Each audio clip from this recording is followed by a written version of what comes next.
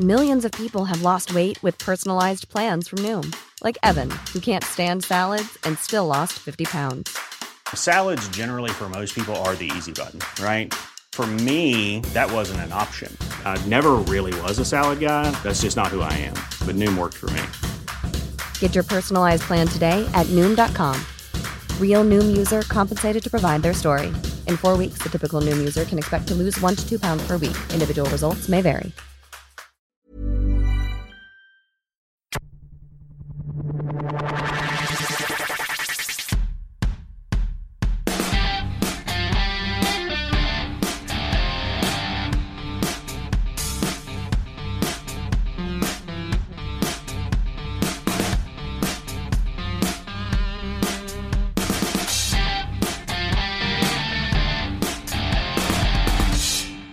Welcome to Clicking Balls. This is AFL Round 6 all wrapped up. My name is Heath, and the first question I ask every week is your highlight of the week. So, Brenton, you got a highlight of the week? Yep, it was the return of the last emperor in Bellator fighting. For those that don't know, Fedor Emelianenko, long regarded as one of the best MMA fighters ever. What's his name? Fyodor. Emelianenko. Fighting in the US for the first time in a long time. It's the purest man physique too. Pretty much. He is like the Russian dad bod fighting for the motherland. In a heavyweight tournament, he was fighting against Frank Mir, who was the UFC champion at the same time that he was the champion of the Pride Japanese organization. So he's in America for... No one knows who was on more gear at the time either. Well, someone does, and it's probably the Japanese. They're probably in the contract. But yeah, got a visit from the FBI. Apparently, I can't remember, I think it's one of the people who was at the center of the probe for Russian collusion in the election was actually the owner of Bellator and was friends with Fedor. So yeah, the FBI came in, were with him the entire time leading up to the fight. To be fair, I can understand that. Well, I feel like they just wanted the free tickets, to be honest. That as well. But I mean, Fedor is it's been well publicised that he's very not close, but he's in contact with close. Putin. Yeah, he's close. very close. And his brother's, got a checkered history. Checkered is one way of putting it. Yeah, I think in Australia we call them colourful racing identities. Who do time for assault. I did watch the fight with Fedor and Frank Mir. Yep. But I saw the actual video or the GIF. No, I watched the Joe Rogan version, reaction. Yeah. where Eddie Bravo, who looked the most sober I've ever seen him in his life, Yep, it was. called the fight for Frank Mir about 40 seconds earlier. Yep. Then Fedor finished it. Yep. To be fair, I actually quite like Eddie Bravo's commentary on the fights. Oh, that's great. He doesn't go into random... Well, he does get into random ass shit, Yeah, but just- not as much. If you can stop him talking about anything else except fighting, Yeah. great. It's amazing. Brilliant. But as soon as he goes off fighting, I could not be interested. Well, in that same episode, they were talking about they're going to put some mats down in their studio and have like a top-down view. So when they're talking through a fight during the fight campaign, they can go in real time, and go through what they should be doing. Why not? He's got an indoor fucking archery range. He can do whatever the fuck he wants. Yeah. I still want to see Dan Ricciardo on that. So do I, and like he's a massive UFC fan, so I know maybe just ring up Uncle Joe and let him know. Yeah, I'll tweet him or something. But also with Bobby Knuckles fighting out we're supposed to fight at Perth before, it would have been perfect to have him on. Yeah, yep. No. Josh, you got a highlight? Yeah, F1. It was the Azerbaijan Grand Prix, and for anyone who can instantly look at a map and know where Azerbaijan is, you're better than me. But Grosjean, he's the big event. Obviously, was Ricciardo and Verstappen both on the same team fighting each other. It was brilliant television. And in the end, Bit of friendly fire. Yeah, Verstappen tried to put Ricciardo into a wall on lap 13 and then try to get on lap 35, and then towards the end of the race he decided to weevil over the track because Ricciardo was faster and behind him after a pit stop, and they both crashed out. And that was bad enough, but you could see it coming from a mile away. Always going to happen, whatever.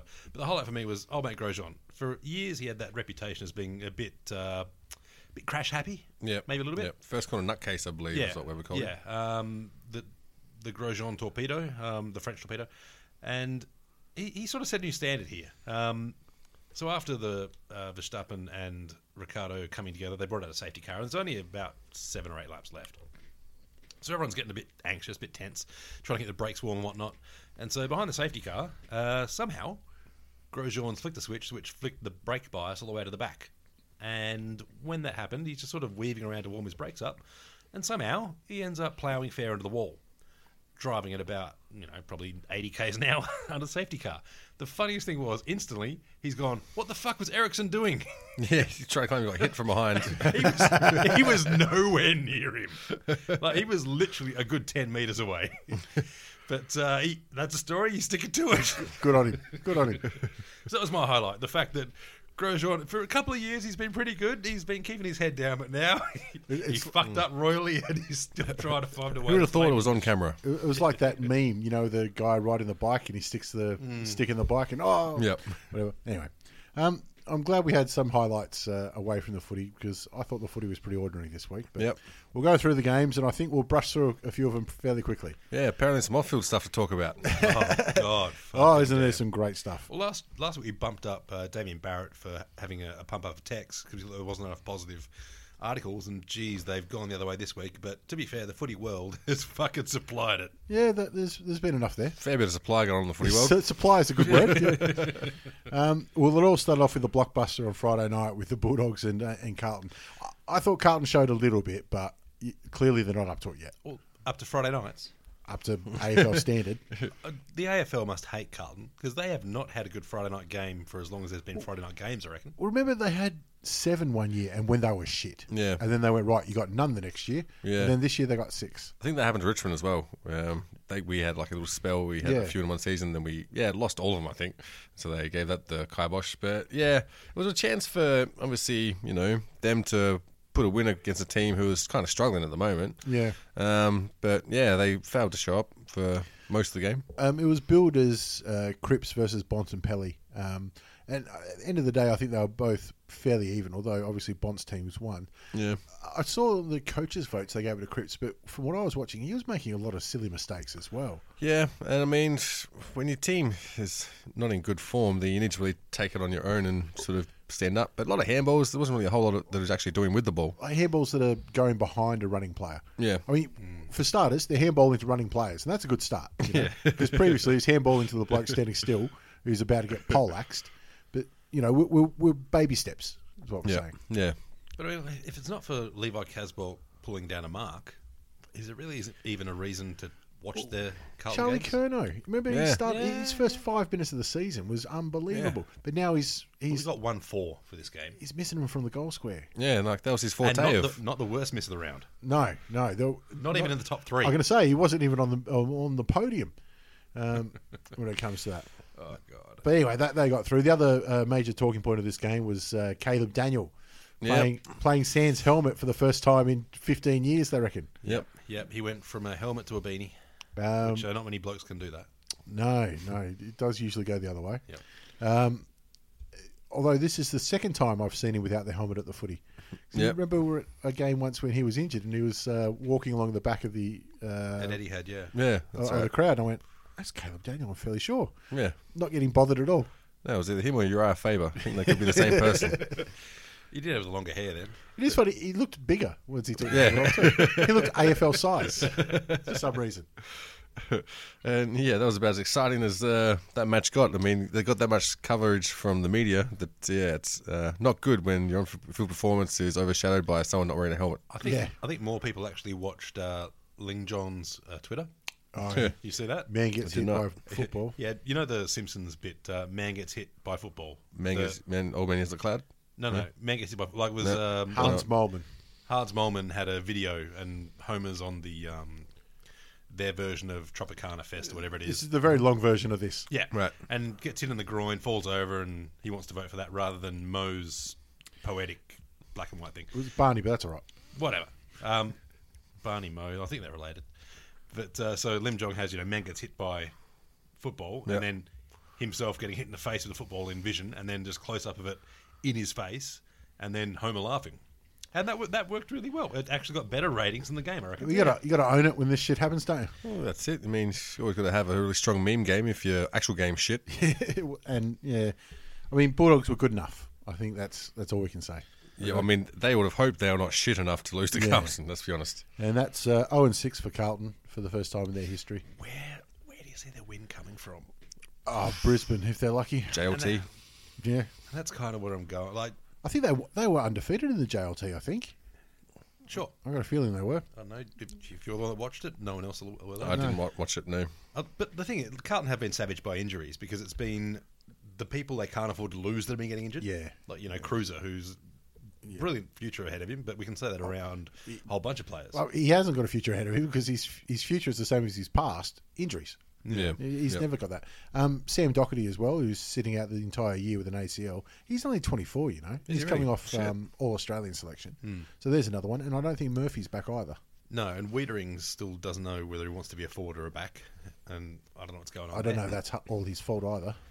No, he's been trying to plug gaps that someone 5 years more experienced should be plugging. But for the second week in a row, though, I thought Liam Jones looked better. And again, because Sam Rowe's there. Yeah. And I think they need to play them both. Yeah. Which obviously, Sam Rowe's only come back from injury as well, and probably a little bit of coach's choice there too. But anyway, that's how Friday night footy went.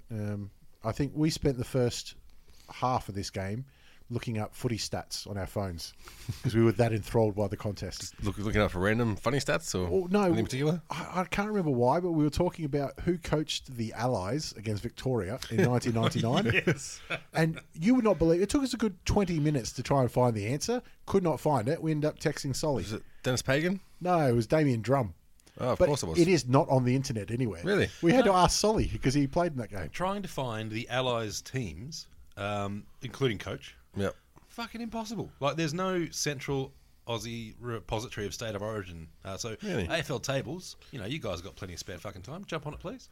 I reckon last time using that site. All right, on Saturday, one of the decent games and one of the most intriguing games of the round We went was... from worst game of the round to the best, I reckon. Oh, close to it. Geelong and Sydney. So Sydney going in without Hanbury, without Buddy, Yeah. down to Goomba Stadium, which I think they've won their last two down there before this. Yep. And obviously the question before the game is, where are the Swans going to get their goals from? Well, they come out The fourth quarter, apparently. like a house on fire, Yeah. kick 4 goals in the first, 1 in the middle 2, and then 7 in the He last. came home, yeah. Unbelievable. And it was the last 7 too, wasn't it? No, the last 6. Yeah, they were like a house on fire. And you could feel it happening too towards the end of the third quarter. They were just starting to get on top in the middle. Yeah, yeah. It kind of reminded me of Adelaide's win the round before, where they got no stars. Lots of people sitting on the pine. Yep. And other guys who just solidified, and no one there were a couple of standouts for Swans, obviously, Yeah, but Kennedy, everyone, obviously. everyone actually put in an effort, and it started from their backline, which I think has been one of their criticisms. Yep. And probably the same with the Crows. Like one of their criticisms has been their backline, and they just pegged together and were very composed. Especially when you're looking at, I don't know, what were they down? Like nearly 6 goals or something, or 5 goals in the Not quite that the far, third? but yeah. Yeah. 20-odd points, 24 points, I think. Like not getting totally touched up, but you're not really sure where you're gonna forward momentum's gonna come from. And it came from the back line, which I think was a massive feather in the cap. Other thing is too, they killed him in centre clearances, 16 to 5. Well, and that was That's huge. all last quarter. Yeah. It was all the last quarter. They still had Selwood managed to, fight his way to play this game. Yeah. And Dangerfield as well. Hardly sighted. Yeah, I Like, thought so. There were times I was watching the game. I'm like, oh yeah, Dangerfield's playing. That's right. Yep. So there's some issues there, but Gazza could be back this week, so that'll help that out. Oh, no, apparently they're a better team without him. Yeah. Well, actually, If you ask Wayne Carey. Wayne Carey actually, what he tried to say was they're better off with him in the forward line. But with Carey, sometimes it takes him 3 or 4 goes to get across what he's actually trying to say. Yep. And there was a lot of consistency from Callum Sinclair as well, playing in another. Was it Sinclair? Yeah, the ruckman. Yeah. Playing a good job all around the grounds. But yeah, that goal scorers, obviously Buddy's not there, so you're not sure who your focus is going to be, which almost was like a blessing because you had people popping up who usually wouldn't get a look in because you got Buddy sort of dominant focus as your forward line.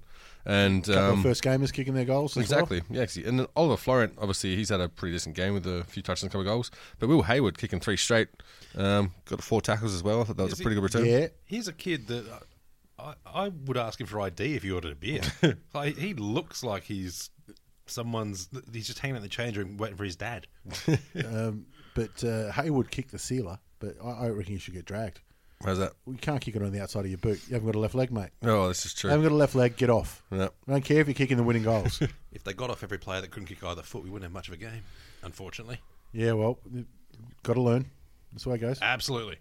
But it's a funny old season, isn't it? You know, with Sydney had all their stars the week before and capitulated at home. Their record away is better than their record at home at the minute. Yeah. Really? Actually, this game got me to number 1 in the tips at work. So no one else picked Sydney. I did. I'm up. That was dumb. I was feeling a lot more nervous at Did you- three-quarter time. Did you stay there till the end of the round? Yes. Oh, there you go. I'm equal 1. Yeah, it was a decent old game, and it just felt like they had extra energy in the last end. Geelong panicked, and they didn't have that calming influence. Well, we don't want to say that this week. Extra energy. Yeah, that's especially down Geelong way. Okay. Because old Bomber Thompson's been supplying extra energy to the whole region, apparently. Yep. Yeah. Not going to happen anymore. Yeah. All right. On to the other game, which I watched Geelong Sydney, so I didn't see much of North Port. But what was the story, Josh? You attended? Yeah, it went along. Yep. To be honest, for about probably the first quarter and a little bit, North weren't looking too bad, but then the basic skills just left them. And I mean basic skills by ability to pick up the ball below their knees. Port could do it, North couldn't. And also, all through the match, punching Benny around in the face was fine, and the other end wasn't. I was wondering if it was going to be the ump's fault. Yeah. The umps were about a 3-goal fault. But legitimately, the whole crowd was pissed off about it because Benny Brown's getting completely mugged and getting nothing for it. What about the guy at half time? Did he beat the Mazda? Oh, of course. Literally lapped it. $20 in his pocket, then, isn't there? It's a spend 20, get 20. You know, North got to keep the money flowing. But it was pretty much the game you'd expect to happen, really. Nothing super surprising came out of it.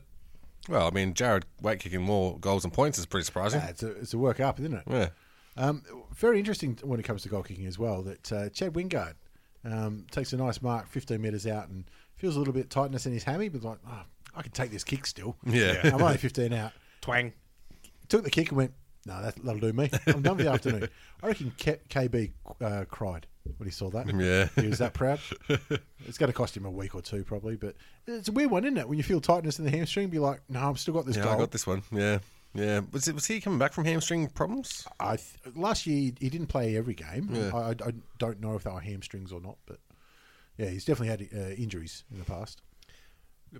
I did give Polek, who was actually on Brown for a bit of crap, but to be honest, the umps aren't paying it. He's doing nothing wrong. That's a backman's job to make the forward life hard. Polek was playing on Brown? Sorry, not Polek. Who the fuck was on him? Homsch? Might have been Homsch, yeah. No, Pollock was killing us in the middle. Yeah. I think it was Homsch, yeah.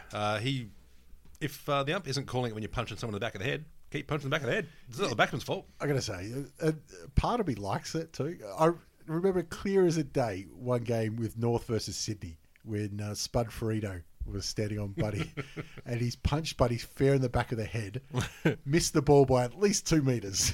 And you can see him, he's like, what am I going to do? Spud Ferrito's like, that's just... I like that.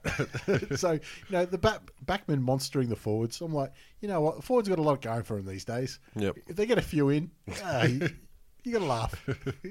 Well, you have to rub it. Part of the game. What do you do? Benny Jacobs did a good shutdown on Ollie Wines, though. Ollie got 20 possessions, but didn't have the impact that he normally does. Well, it's a funny thing, isn't it? Because you thought Robbie Gray would be the one to be worried about, but it was Sam Gray who did all the hurting. Yeah. Sneaky bastard. We've been talking about what, with Port Adelaide's having what you would consider would be a forward line with plenty of options. None of them are actually kicking or firing very good. I mean, Jack Watt's obviously useless and Dixon hasn't been great. Westhoff's got another job now. Wingard's been injured. We're looking at, one of the Greys to come. Well, actually, you wouldn't expect Sam Gray to come through if he was out of the 2 Greys. But, he's had a few good games. For 4-1. He's definitely improving. Yeah. Well, Dixon was in the ruck most of the game and didn't do a bad job against Goldstein, actually. Goldstein probably had a bit more of it, but for whatever reason, North decided to play the wide forward flankers again, but the problem was they weren't running into the tap. Yeah. So when the ball came to ground, the narrow back flankers that Port had were running straight on the ball and running forward with it. Yeah. Is it a case of, well, this worked last week, we were so good that they were reluctant to change? Either the coach's box or on the field, one or the other? I think to a point. But I think also they want to have a much more open forward line than what they have been having. Yeah. And once the forward line was congested by throwing more players back, they kind of wanted to draw the backman out. But Port stuck to the game plan. Like, no, we'll let you guys run out there on your own. Do we like? We'll just stay in here and then run forward and run back. And the fitness level too was so much in Port's favour. They had tons of run all the way through the game, and North just didn't. Yeah, they chased harder as well. I mean, you can see through the teams, a lot more tackles. Although, again, probably for the fourth week in a row, Magic Door's best game in the colours. Okay, so he's improving slowly. He did not have one blunder in this game. Was he standing Jack Watts? He was standing a few blokes, actually, but he was doing really fucking well. Was he doing what he's supposed to be doing? Yeah. But the weird thing is, he's actually got the most disposal efficiency of North Melbourne. Well, at 76%. Right. Oh, whoa, that's the highest? Yeah. Oh, okay, 76. Oh, well, I guess when you know your limitations, and maybe that's what he's down to now. Chuck him in the middle. No, he's done really fucking well. To the point where he's not doing anything fucking terrible. Which normally he'd do great shit and then terrible shit within the next 30 seconds. But now he's doing... Just shit. Yeah, no, he's doing average shit with the occasional bit of, that was pretty fucking good. I like this standard of measurement for North is shit. You're either doing good shit, bad shit, but it's always shit. Sorry, there was a bit of commentary from the soccer over the weekend that you just reminded me of. I don't know if you can find it, but it was one of the Italian coaches of one of the big teams, and he was doing his press conference in English in a voice that if I did it, you'd say it was racist. Yeah, like that's what it sounded like. But he goes questioning the team. He goes, "Look, we all working very hard. We're working 12 hours a day. Sometimes it may be good, sometimes it may be shit." You hear it? It's brilliant. I think I did see that one with that proper Italian passion behind it as well. It was, yeah. Sometimes it may be good, sometimes it may be shit. So that's Magic Door. Sometimes it may be good, sometimes it may be shit. All right. Anyway, Benny Brown kept quiet for most of the day, but kicked a couple of junk time goals. But the good thing is, when it comes to the Coleman medal, junk time goals counts just as well. Yeah, I mean he's on. He's got a 4-goal break on Bruce, which that'll be interesting to see how Bruce goes. I forgot he was up there that high. He had one great game of 5, didn't he? No, he's had 4, 4, 5, and he kicked 2 goals, 3, I think, this week. So he's just one of those. He's kicking his goals every week. But every Coleman medal, like every year, there's some small forward who's there or thereabouts about halfway through, and then they die off. Remember, Lindsay Thomas was close one year. Yeah, he was up in the 40s at about halfway mark, I think, and then got 4 kicks for the rest of the season. Yeah, pretty much. So it happens every year. So that's just the way it goes. All right, on to Giants and the Lions. The Giants got up. Do we need to say more? Not as big a flogging as I expected. I'm going to be honest. I would expect them after putting in, they put in like 17 or 18 behinds against the Saints. And they've come out and done against a team. 10-17. There was one thing you're going to work on for a game that's almost a gimme. It'd be goal kicking because you did shit at it last week and got a draw against a team you should smash. Well, I mean, they did keep Brisbane to 1 goal for the first half. Yep. Yeah. Not Brisbane's worst half. Not Brisbane's worst half. Funniest thing, though, not one multiple goal scorer for the game. Yeah, it was a pretty lacklustre game. It's one of those ones. Yeah. I mean, that's not GWS's fault. They were playing footy, at least. Well, 10 goals, 17. I think it's a little bit their fault. Oh, yeah, to be honest. We've had a few blokes who've had a shot. But, yeah, GWS has still got probably 3 or 4 of their best 10 players to come back. So they're just getting through these games at the minute, I think. On to Saturday night, Hawthorn St Kilda. God damn, this game was boring. Well, that's Hawthorn's fault. You know what you're going to get with St Kilda, and they were shit. So it was at least Hawthorn's responsibility to save this, and they didn't. So it was on them. I think so too. But it did have the miss of the year, which is a shame. That's the highlight of this game. Well, the worst thing was Goldstein had a fucked up miss earlier on. From the goal square, he fucked that up, and then you see that and you're going, mate, you're going to regret that's going to be all over the papers. And then this happens, Membry, and you're just like, what the fuck are you? How? And like I said, Josh Bruce did nearly the exact same thing last year in round 6 in Tasmania against Hawthorn. The Saints won that game though instead, but anyway. Isaac Smith looked like he was playing with a different ball. He was the only one that looked like he knew what was going on. It was just a boring game. Tom Mitchell brought his own ball.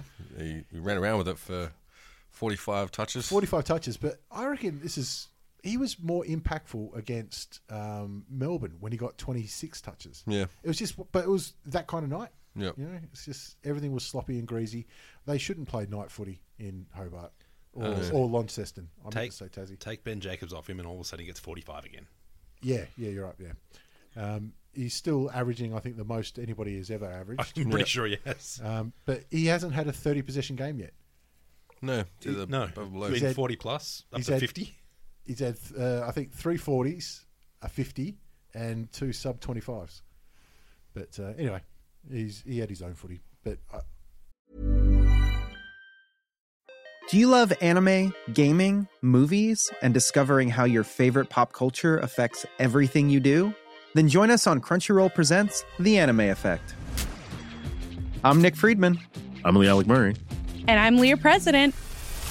Every week you can listen in while we break down the latest pop culture news and dish on what new releases we can't get enough of. Whether you love movies, I'm going to tell you all about the hopeful 4K re-release of Tron Legacy that happens. I'm right there with you. Or music. The music in this show is absolutely incredible. Or anime. And under this mask is another mask. You can discover your new favorites right here on The Anime Effect. Listen every Friday wherever you get your podcast and watch full video episodes on Crunchyroll or on the Crunchyroll YouTube channel. Millions of people have lost weight with personalized plans from Noom. Like Evan, who can't stand salads and still lost 50 pounds. Salads generally for most people are the easy button, right? For me, that wasn't an option. I never really was a salad guy. That's just not who I am. But Noom worked for me. Get your personalized plan today at Noom.com. Real Noom user compensated to provide their story. In 4 weeks, the typical Noom user can expect to lose 1 to 2 pounds per week. Individual results may vary. I think he only gets 1 vote Yeah. for that game. So Yeah. weird. Anyway, there's nothing more to say about that game. It was boring. It was finished. Suns and the Crows. Tex Walker was feeling so good of his game the week before that he sat out from halftime on Yep. this one. Well, sounds fair. He's done his job. They had Matty Crouch was back for this game, so Adelaide is starting to get their midfield back, and they'll look a much, much more dangerous side. But it's also their tertiary players stepping up. Like Gallucci had a bit of a breakout season last year, and he's looking handy this year too. Debuted last year. I think he only played half a dozen games, something like that. Yeah, he had a breakout. So he's starting to get a feel for the game now. Yeah. Hopefully he can hold his spot once Sloan and all the others come back. Yeah, I hope he does. But their second string players are still so fucking talented. Well, Cam Ellis-Yeoman, how good's he? Yeah, he's doing well. He played a couple of run with roles as well. He got a lot of the credit for shutting down Josh Kennedy the week before. Yep.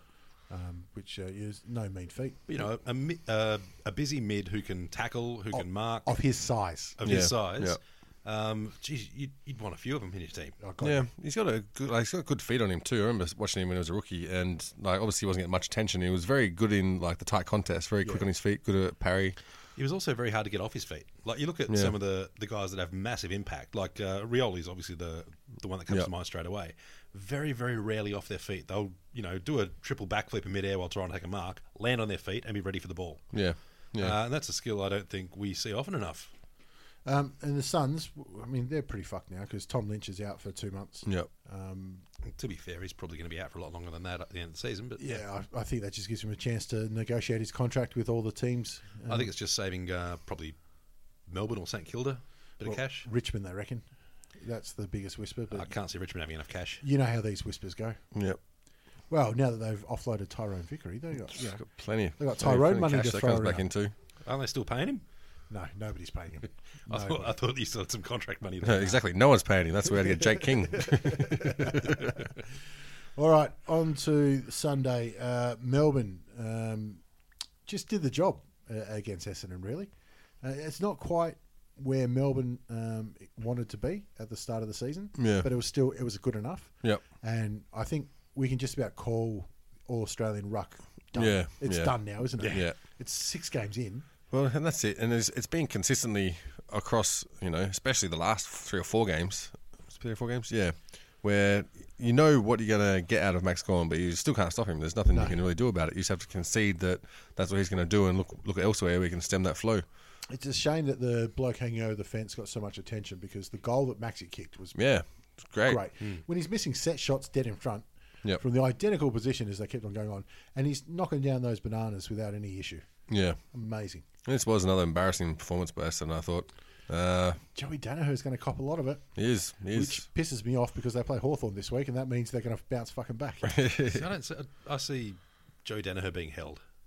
Like, as in, he'll get a free kick for it. Unfortunately, probably will. But no, he kicked 0-3. So the sort of thing where his kicking boots aren't on. He's not accurate. And those 3 were all gettable. Yeah. Well, I mean, he kicked the opening goal in the Anzac Day game. And, we didn't cover it last week, but it's not worth going over again. And then he hasn't kicked another goal since. No. I mean, such a shit year. And I think I actually tipped him for the Coleman this year. I thought it'd be his breakout. I think a lot of people did. No, I tipped him as being ordinary. Yeah. Well, I'm not sure who I tipped for the Coleman.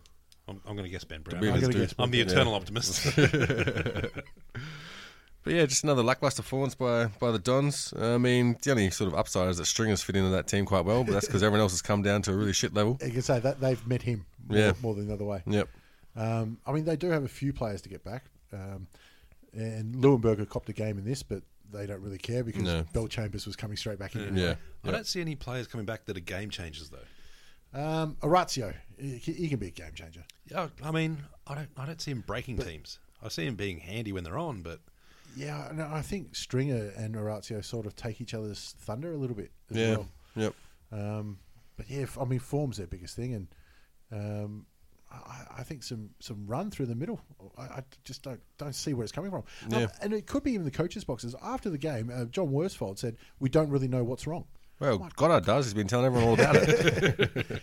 But how did you like to hear that from your coach? We don't know what's going wrong. I'm like, God. Yeah, damn, that's the worst thing. It's horrible. Yeah, it's almost as bad as Ross Lyons. We just need to tweak a few things and then finish last. Yeah. But I look at their side and I'm like, all right, I'd probably tag Heppel, but after that, Zachy Merritt. Merritt, yeah, for sure. He's been the one consistent performer. Yeah. And Yeah, fair enough. I mean, Zaharakis is there as well, but they're not. They're very effective players to me when they've got either space or when everyone else is making space for them. Well, I'm a little bit disappointed. I thought Essendon would have a great first half of the year. Clearly, I was wrong. Yep. But I thought they'd have so much run out of the back lines, with Devon Smith and Ahmed Saad coming in, Waller going back there as well. But they've decided, no, we're going to switch it 18 times before we find the right option. Yep. We're going to move it slow out of the back lines instead. That's just wrong. Yeah, and it seems like there's just a lack of direct strategy for what they're going to do to set up going into the forward line. I mean, Cal Hooker gets 3 kicks and 17 handballs or something stupid like that. That's someone who should be setting up that sort of play across that middle to half back line. See, I'm seeing they're going to play Carlton in round 8, and I'm going to be tempted to pick Carlton because that's their grand final. Well, see, this is what annoys me is they're going so shit. I'm giving shit to all Essendon supporters at work, and they play Hawthorn this week, and they're going to come out and change it. That's just how fucking things work. Yeah, I can't see him changing that much. So I can't really enjoy the Essendon misery until after Saturday. If Hawthorn continues it, then go on, treat yourself. I will. It's been a bit of an all-you-can-eat buffet at Essendon misery for the last few years, so have another serve. I have filled up. Don't worry about that. Yep. On to the Sunday game. So we had 2 good games to finish off Sunday. Collingwood and Richmond. It's almost a shame that the margin blew out for the quality of the game it was. Yep. I thought the contest up to three-quarter time was fantastic. Well, I mean, we've stuck it to Collingwood for the last 3 seasons, so I think it's only fair to say now they're looking good. I say we're continuing to get stuck into all this, I say. But they've had a good month. They good. knocked off Adelaide over there, stormed home in the Anzac Day, and took it up to Richmond for 3 quarters. Yep. They just ran out. Oh, exactly. I mean, there were a few people that tried to give it their all. I mean, Treloar, Phillips had great games and stuck it out. But I thought Nank got the best over Grundy across the whole game. Well, he was one of the big differences in the last quarter. Phillips and I Howe, think so too. Between Treloar, Phillips and Howe, it's 110 disposals. That's pretty fucking good. And Howe took a nice mark again, as Howe does. Usual. But hey, early on, it looked like Mason Cox was going to be the game breaker. Yeah, out of nowhere as well.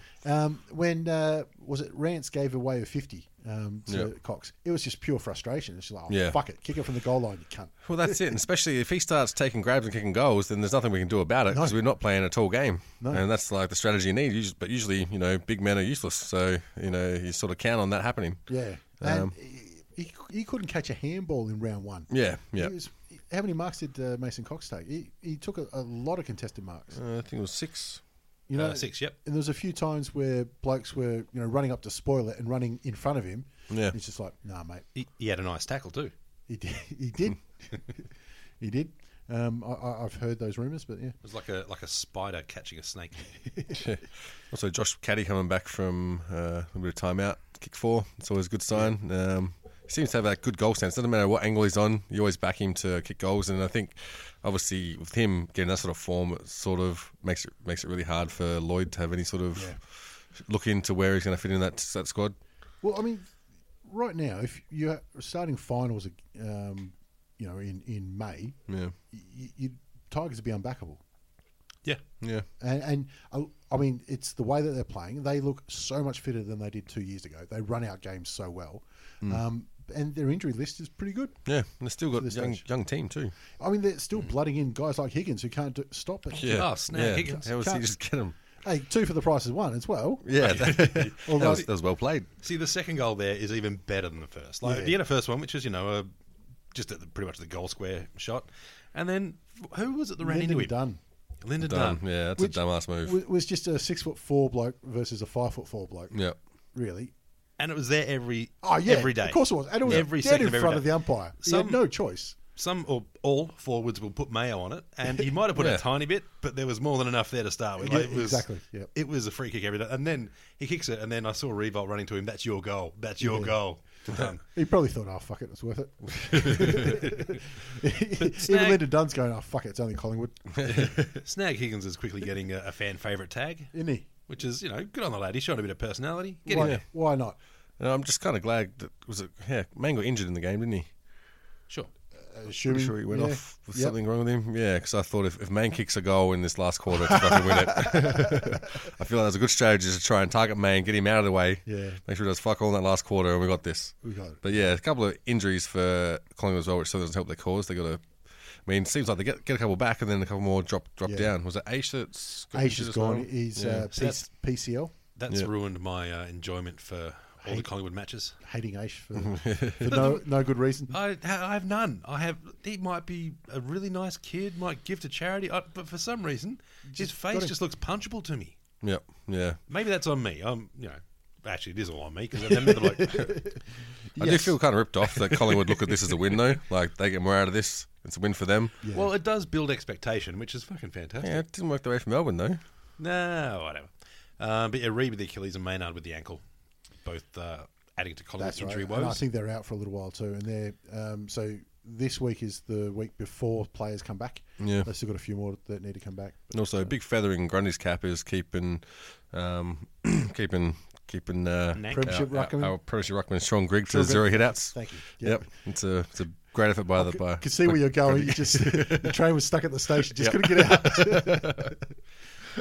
Grundy wasn't too bad at all, I thought. He played well, but not good enough. He is going to be something special. Yeah, God. He's it's just too bad. He's like the Stuart McGill to Max Gawn's Warney. A little bit at the minute, but I think he's got a couple of years on Maxi Gawn yet. I think he does. I think he's got 2 or 3. On to the Dockers and Eagles with Derby 47 or whatever it was, and all the talk during the week about the trophy and the medal, and comes out, Ross Glendinning gives out 2 medals instead now. Yeah. Was there ever a more placating decision that they could have made? Yeah. Do you think Ross Glendinning just got pissed off? He's like, fuck it. You have one, fuck off, leave me alone. He has done it before. He has overruled, yes. He's called an audible. They got the votes for the Ross Glendinning medal, and he went, no, gave it to someone else. And I'm like, you can't do that. He's like, I've got my name on it, I'll do what I fucking want. Went all Australian next top model on him. I love it. I'm like, great, I do the same thing. I feel like if it's got your name on it, then that's fair enough. Oh, if you there's voted for this, have you? There's a statue of you at the ground, you make the rules. That's the law, I'm pretty sure. That was Michael Jordan's when he made his comeback. Remember? Yeah, that's right. Steve. Somebody asked Steve Kerr, like, if Jordan comes back, is he going to play? They're going to come off the bench. Yeah. And he said, I think the rule is if it's your statue at the front, you're not coming off the bench. Yeah. There you go. Decent game though. Probably if this isn't match of the round, then Geelong Sydney was. But I thought it was great. And that the contest was there all day. It was up for grabs. Yep. Fife kept reasonably quiet at 27 posies. But did look a little bit sore at times. A little bit, but he's had such a great start of the season. I'll forgive him if he bounces back next week. And I thought that it's just a little bit more class with West Coast all over the ground, which you'd probably expect at the start of the year. Well, yeah. I mean, they've still been surprising, though, for how they've been going. Yeah. But it has been because of that. They've just had a lot more cleaner possession. Yeah, a lot more contributors. It's 5 in a row wins for West Coast. It's not a bad effort at all. Sitting on equal points at the top of the table, out on percentage, but I think they're well ahead of what they would have sort of strategized at the start of the season. So I think that gives them a lot more opportunity to, either rest players or really manage your list and look for a proper push towards finals. Especially if everyone's saying the Optus Stadium surface is really hard. Yep. If that's true, I don't know if it is, but if that's true, it means they can manage a few players. Well, that's it. And I mean, if they have no problems playing that ground and it's something that makes it harder for the opposition, then it's a bonus for them, really. Michael Wald's got a bit of a hobble on, though, which is he's been in great form. He did spend, I think, 3 quarters on the bench. Yeah, left knee. But I think they got good news today, which might mean 1 week instead of 6. Right. That might be what they classify good news. I hope so. He's, I believe he's underrated. I think he gets a bit of press, but probably not as much as he'd get if he was in Melbourne. He's one step off All Australian. He's that good. He just needs to have some consistency on the field. Because I think he ended up doing his knee. Not doing his knee, but a couple of injuries last year, which takes you out for a couple of games, and then it's one to get back into the flow of it. And, so if he strings together a whole season, the sky's the limit for him. Yep. Yeah. Very much. Because goddamn, he's hard to stop. I thought Big Sandy wound back the clock a bit as well in this one, taking some nice grabs and moving well too. He was. And I think he outperformed Nick Nat in this game. I think Nick Nat got like 8 touches or something like that, and Sandy's moving on the ground, looked good. Such 2 different styles of ruckman that have dominated in their own right. Yeah. Yeah, it is very much Andre the Giant versus Ultimate Warrior. Yeah, I can see that. But Sandy had more disposals, more kicks, more marks, more hit-outs, same tackles. But to be fair, Sandy tackles you're kind of feeling it. Yeah, I mean, he can be coming off the interchange bench and tackle you in the goal square. Yeah. But one of the bonuses of Nick Nat is he plays as a rover, and if you've not allowed him to play that role and have to struggle to get his possessions, and that's definitely a win. Well, I think that's... Obviously it's not down to Sandy, but... I mean, Nick Nat doubles as a rover, Sandy doubles as a goalpost. So, both handy. That's the thing with Nick Nat, how he can dominate you as the ruck rover. Yeah. But with somebody like Sandy on the other team, guys, we can't spoil him. We need you to look after him. So Nick Nat becomes accountable. Yeah. And that's why I don't think he's never dominated Freo like he has other sides. Yep. Yeah, fair call. Shannon Hearn had a good one as well. Yeah, he's had a good season so far. A little bit of a miss last week, but Has McGovern re-signed yet? Because I know that's been pushed back a couple of times. I'm not sure. I've got a feeling he hasn't, which that'll be something that'll come into the media soon again. I'm sure he'll be fine. I reckon. And Chris Maston, just reminding people that, yes, I am still a cunt. But again, it's one of those ones where, like, I don't like the hyperbole that goes around it. Yeah. So he's tackled somebody and he's given them the old face massage with the forearm. Yeah. And people are saying he's dropping elbows on his head. I'm like, no, he's rubbing his forearm on his face. Like, which is fucking annoying. Yes. But it's already annoying enough. Yeah. You don't need to put mayo on it. You know what I mean? Yeah. Well, if you're going to be cunt, be full cunt. Yeah, go for a can opener. That's all right. That's Get just, in there. He copped, I think he got $1,500 for it. So Yeah. There's been a few fines. quite clearly not the worst thing he's ever done on the football field. So It seems like Hocking and what's the other bloke, Christensen's the MRO. Yeah, they decided this whole thing's going to be about brown paper bags and fine money. Geez, they've done well the last 2 weeks, Haven't they? They're in a lot of beer money. There was a melee in the Do you think that Sydney Geelong game. the fines are cheaper for cash? Oh, it's got to be, doesn't it? I would say that. 1,500, mate. You got 1,200 cash on you now. We'll call it even. Well, it is so funny the way things are going, because that used to be Carlton's go, didn't it? But Carlton feel like the Richmond of old. And I'm talking Pretty much mid-'80s to early 2000s Richmond. 2016. Who's their tambling? All of them. I look at their Daisy list. Thomas. Oh, no, he would be that. Yeah. He was the most expensive piece of crap. Although he's come average of recent. Yeah, which is a step up. But having said that, if Charlie Curnow or Matty Cruiser tomorrow announce they're up for grabs, then people will be interested. Yeah, or Cripps. But I know we're going back to Carlton now, but if you have a look at some of the players they've lost, obviously there's a lot of good players. A lot of stars. Yeah. But even everyone's focused on Kennedy and Eddie Betts and that kind of stuff, but even Tui and Lockie Henderson, they could do with those two. Right now. Well, they managed to pick up Aaron Mullett, so Sean Grigg wouldn't have hurt him either.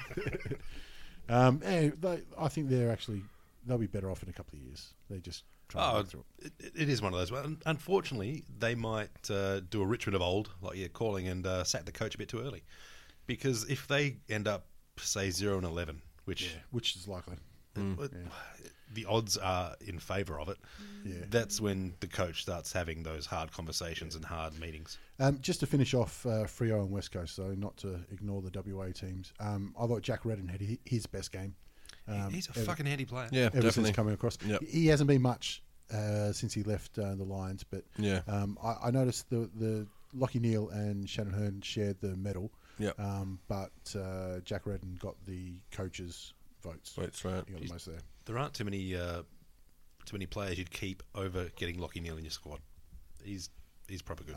He's pretty handy, no doubt. Yeah, he gets a lot of the ball. All right, let's have a look at round 7, which hopefully is going to be a lot better. Well, the matchups look a lot more even, so I that'll hope be so. fun. Rumours are Gary Ablett's going to come back for a Friday night Geelong versus the Giants. I think if the Giants get a few of theirs back, there's rumours that, when I say rumours, reports, Lobb, Green, and somebody else could be Kelly could be back. Yeah. That's 3 big ins if they get all 3, but I reckon 1 or 2 might be enough for them. Yeah, it's going to be pretty. I mean, can GWS kick a winning score? This is what the question is. I mean, they've been kicking so many behinds, and they've got that much talent in their team, but where are the goals going to come from? Well, we said that same about Sydney last week, and they found a way. Yeah, this is true. And if there's one team that's got plenty of youth coming through, it's that silly one, isn't it? I mean, they kicked 10 goals, 17, and 9 goals, 15 or something the week before. They're getting plenty of shots on goal. As soon as they straighten up, they won't be stopped. No, and it could be a battle of backlines because it could really open up to a free-scoring game, this one. Yeah. But if they get Green and Kelly back, they're a 5-goal better side. Yeah. If Ablett comes back, I think it gives Geelong more options as well. Yeah, definitely. But, when they missed Duncan earlier in the year, I think that's a bigger out than Ablett. But, anyway. Menzel and Selwood Mark II are still out, which is... I actually quite rate Menzel. I think he's had a fairly good run. What do you mean? He's all-Australian until he got injured. Exactly. He's killing it. So having him out for one more week, and it was a groin, so he's probably going to be working his way back in terms of fitness a bit. Yeah. Well, I mean, that's the thing. Geelong need goals as well because Tommy Hawkins isn't right. No. I don't reckon he could touch his toes at the minute. So without him, and then Menzel was their leading goal kicker. Yeah. You're going to need a lot of goals from your midfield, and they can. And their goal kicking small players like Cockatoo and Guthrie, they're both out. Yeah. So who do you reckon? I'm going for GWS, which is probably an upset, and that puts the Cats at 0-2 at GmbH, GHBM, whatever. Goomba, for the last 2 weeks, but I think they'll do it. And I don't think Ablett's, if he's coming back now, he's not coming back at 100%, and he did that at Gold Coast, and it proved to be a bit of a mistake. I think that they would have noticed the holes in the game against Sydney on the weekend, so I think that's something they'll really work on and probably pay benefits in this game. I think they'll be a much more composed team, so I think Geelong will get across the line. Essendon and Hawthorn at the MCG. This could have been a different game if it was at Etihad, I think. Yeah, definitely. Actually, I don't think so. No, I think all Hawks will either way. Definitely. No, I was thinking, actually, Essendon played all right. No, Essendon have not played all right, actually. No. It's been terrible. So, I think Hawks will come home with the goods in this one. I think that there seems to be a little bit of a breakdown in that team of the Bombers, so I'm not sure if they have the ability to work as a team. Whereas Hawthorn, that's been their pretty much their positive. Is Shields back yet? Maybe. He had back spasms against North and didn't play this week. Yeah, if it's just a spasm sort of thing, and it's just he needs a bit of rest, a bit of massage, him coming back along with Burgoyne, who'll be back at 100%, you'd imagine, or as close to it as possible. Better off for the run, Burgoyne, after Saturday night. I can't see Essendon getting near them if both of those players are anywhere near their potential. I think it is. I'm worried about this game because of my pessimism. Also, Hawthorn haven't been good the last 3 weeks, but they beat Melbourne, who were terrible, got done by North, and then beat St Kilda, who were terrible. So I'm a little bit worried that Essendon are going to come into form sooner or later. And like I said, I've been giving so much shit to Essendon supporters at work. Karma's got to come back at some stage. How much sick leave you got saved up? A lot. I might need it. Well, Matt Day and Orazio Fantasia, if they come back in, they look a bit of a better side, but I don't see those as big ins as Shield and, again... Oh, Sicily comes back as well. Does he? Yeah. From suspension, Suspension, yeah. Now, that is a genuine big in. because you always need a dickhead on your team, and he certainly enjoys being that. I think him and Burgoyne. Burgoyne's not a dickhead. I like Burgoyne. No, nobody hates Burgoyne. Eagles and the Power over at Optus Stadium. Hang on, you've skipped Bulldogs and Suns. Bulldogs and Suns was the first game we did. No, I skipped that. Absolutely, I did. All right, Bulldogs, Suns. Bulldogs. Yeah, Suns haven't got anyone left. All right, Eagles and the Power. One thing I like about the Suns, they've got one guy called Sean Lemons, and if he's not called Siemens, I don't know what goes on. That's just, I don't know. Maybe it's just me that sees that. Yep. Okay. So, Yeah, it is just you. Yep. Eagles and Port for the third time. Where are we playing? Optus Stadium. Yeah, over there. I think good game. It's going to be a good game, but I mean, not really consistent performance from Port, and obviously going over there, hard service and lots of hamstring injuries coming on from Port Adelaide. I think they might have the work cut out for them. I wouldn't be surprised if they just took a little breathe on this one and put some players to rest. It's a long way to travel. Yeah, so I think West Coast will get the gold in this one. Well, they're halfway there from Melbourne, so, it's not that big a travel. But no Paddy Ryder and Nick Nat being Nick Nat, I think that's a hole. But I think that's it right there. That's the game. And no Lindsay Thomas, obviously, so that's a bit of a problem too. Yeah, and Jack Watts is in, so they're right there. Paddy Ryder is due to come back, but I reckon they're going to go, you know what? Well, it's his Achilles, so Achilles, if it's something that... everyone's complaining about that surface, Yeah. one more week. And a bloke who depends on his jump and run. Yeah.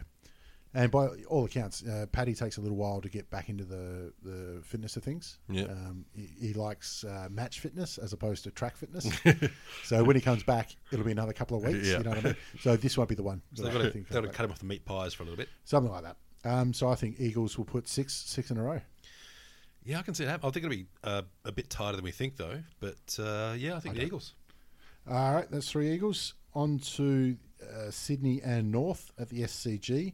No Buddy, no Hanbury for this week. See, I'm actually disappointed there's no Buddy. I know it makes it a fuck ton harder for North to win if he's in the squad, but I would like to see Tarrant or Dorr on Buddy, just for the fact of their development. Jesus Christ. You want to see Dorr on Buddy? Yeah, because, if you're going to try and turn a bloke into a backman, put him on one of the best forwards in the game and say, mate, you've got the toe to keep with him. I remember Hawthorn putting Zach Dawson on Sav Rocker and he kicked 9. There's an education for you, cunt. I would hate to see Buddy on Majak. I think that's just unfair. Well, you'd have the option of switching to Tarrant, and Tarrant's Tarrant, had a pretty good history against Buddy, between him and Thompson. That'd be a great matchup. But I think it won't happen. if you're going to develop Madge into a backman, that would be a great development sort of method for him. If North are to win this, it's only because Jacobs can hold Kennedy out. Because I don't think he has the tank to go with Parker, and Parker will go forward and take big grabs. Yeah. But you can shut down Kennedy. Yeah. Having said that, he had his best game of the year last week. So. Yeah. But Parker's also been handy run across the back line as well. Yeah. So I don't think Higgins is coming back yet. But on the plus side, Mason Wood kicked 6 in the VFL, so He's got to be looking at it. he has to. And Nick Larkey kicked 2 bags of 4 in a row, so Jared Waite's due for a bit of a rest. That'll satisfy all the Nick Larkey fans out there. or with their number whatever on their back. He's got the Suv as the nickname for Larkey. It's not bad. It's not bad. I'm pretty sure that was Jared Waite's nickname contribution, which if he takes his spot, he'd probably be a bit pissed about it, but what can you do? And anyone that tips North hates money. Yeah. Let's be honest here. Sydney should give them absolute fucking hiding. But I think it'll be one where it'll be an educational game for the young lads. I was going to say, at least Sydney have only had 2 losses this year, and they've both been at the SCG. So North have got that going for them, I guess.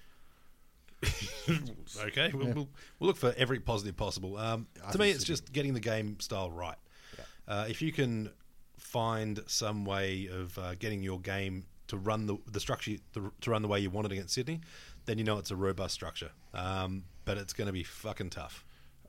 Crows and Carlton over there. That's just Tex must be kicking himself that he can't play this game. Yep. How many goals does Josh Jenkins kick from the goal square? I'm just wondering if Tex comes on as a runner or something and then takes his. I don't think he does much running in his spare time. I think Jenkins kicks 4 from the goal square only because everyone else knows that they can kick him from 40, so they don't bother. Let's go straight over his head. Do you reckon Tex just tells Jenkins to get the fuck out of the goal square? He's doing it this week. No, I don't think he has a chance. He knows not to take it candy out of a baby's mouth. That's Jenkins. That's his livelihood, kicking goals from the goal square. Eddie Betts could be back for this one too, so he'll need a nice little tune-up to get him into the season proper. I don't see Carlton's backline matching up at all. I don't see their forward line matching up. I don't see the midfield matching up. They're a piece of shit. They've 18 for a reason. I can jump on Curnow as a forward option, provided the ball gets to him. But I just don't see them stopping Adelaide from scoring. No one does. It's going to be embarrassing. Of course it is. Richmond and Freo, MCG. You'd reckon after a derby, the Western Australian teams usually find it a little bit tough the week after. Yep. So perfect timing for the Tigers. Yeah, but they've got no main, so I'm not really that concerned about this one. Freo always tend to put up a good fight against Tigers, though. They do.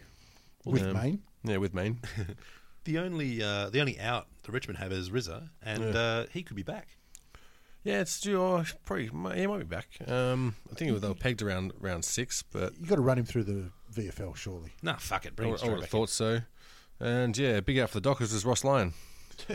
Oh God. I think it's a bit of a nothing story though, that one. Oh, I don't think. I mean, it's not quite Stormy Daniels, but there was some money crossed hands. Yeah, it was at least 10k. But what I found really funny was the story had been hinting at it. It was like a senior official at Freo, and it's like we all know who it is, and they're like, "Yeah, we're not going to name him yet." And then they're going, "No, fuck it, we'll name him." That's what I felt like. His name rhymes with Boss Kynes. But normally, if in doubt, look at the injury list. But even if you weren't in doubt, Freo have got a massive one. Yeah, Hill, Gray. Anyone that knows who Stefan Gyro is, good on you. But he's out. Walters, Bennell, old mate Bennell. He's not even on the list. But yeah, Walters out hurts them massively. Yeah, he does. Cuts down another avenue to goal. Yep. Nank, I think, will enjoy the matchup with. Yeah, it should be a good one actually. He matches up very well because the one thing that old mate's good at is getting his hand to the ball, but he doesn't seem to be good at getting to his players. Yeah. Saints and Melbourne at Etihad Stadium. Melbourne used to have a real problem. I think they never won at Etihad Stadium against the Saints until last year or something like that. So the Saints need to bounce back. They need to bounce back big because, to be honest, I think the coach's job is in trouble if they don't. Yeah, I think so for sure. And yeah, I hope it's not just a real shitty skilled game. I hope it's a free-flowing game and it could actually be exciting. I'm gonna I think maybe the Saints will bounce back this one. They always have a knack of finding a streak of form for one game just to get the fans back and break their hearts again. Usually against a top 4 side though. That's true. Sort of pop up and go, oh, what the fuck did you name that one? See, Petrarca randomly got bit by a dog on the finger or some shit. It wasn't randomly. He had 2 dogs and they were fighting and he put his hands in between them. You see, you know about that. I have some sympathy with him. I've done that myself. Mind you, I was 10. I imagine if you're a professional AFL football player, probably, I don't know, get a stick. But that wasn't the worst of it, though. The thing was, the dog cut him and he went, oh, I'll be right. Yeah. That was the problem. See, he played a game of footy. You literally go to a training facility with some of the best medical doctors in the country. Well, he's on the next door. Melbourne as well, so he's got a few in the stands. Yeah. He's got fucking neurosurgeons and shit just sponsoring him, and he's just like, oh nah, I'll just put a bit of elastoplast on there. I'll be right. It's almost as bad as when Anthony Mundine tried to clean his contact lens by licking it. Oh my fuck! He put it back in his eye. Almost lost his eye. Oh, Jesus Christ. To be fair, I expected more from Christian Petrarca in decision making than Anthony Mundine. Yeah. So who's winning this one, Melbourne or Saints? I'm on Melbourne because I don't think anyone can tip Saints at the moment. I'm tipping them. Just because. You crazy. And Lions and Collingwood up at the Gabba. You know what? Lions are due for one. Yeah. I think they've got a chance. See, I think so too. I think I've pumped up Collingwood and they have played very well. Yeah. But shorter break. And I feel like they really have been going flat chat for the last couple of games. They've played their asses off. Well, 2 games in 5 days they played. Yeah. And without Aish, I think lots of injuries. Yeah, and anytime Bucks gets pumped up, does some good stuff. His players find a way to fuck it up for him. They do. Well, yeah. Darcy Moore also still a couple away. Yeah, he'll be a little bit away. Levi Greenwood's out. Goldsack's obviously out. Jamie Elliot's still out. Broomhead, Aish, Adams. I'm tipping Brisbane for an upset. I think I'll still tip Collingwood, but Brisbane can do it. Yeah, I'm tipping Collingwood, but I'll probably just for first quarter just to see if there's a chance. I'd love it if they had another miracle on grass game. That'd be great. All right, that'll do us for round 7. Hopefully I can actually get back to the footy this week. I haven't been to a game for a couple of weeks, so I'm hanging out for it. Yep. All right, that'll do us. Bye. Yep, peace. Every fan knows the right player in the right position can be a game changer. Put LifeLock between your identity and identity thieves to monitor and alert you to threats you could miss. Plus, with a U.S.-based restoration specialist on your team, you won't have to face drained accounts, fraudulent loans, or other losses from identity theft alone. All backed by the LifeLock $1 Million Protection Package. Change the game on identity theft. Save up to 25% your first year at LifeLock.com/aware.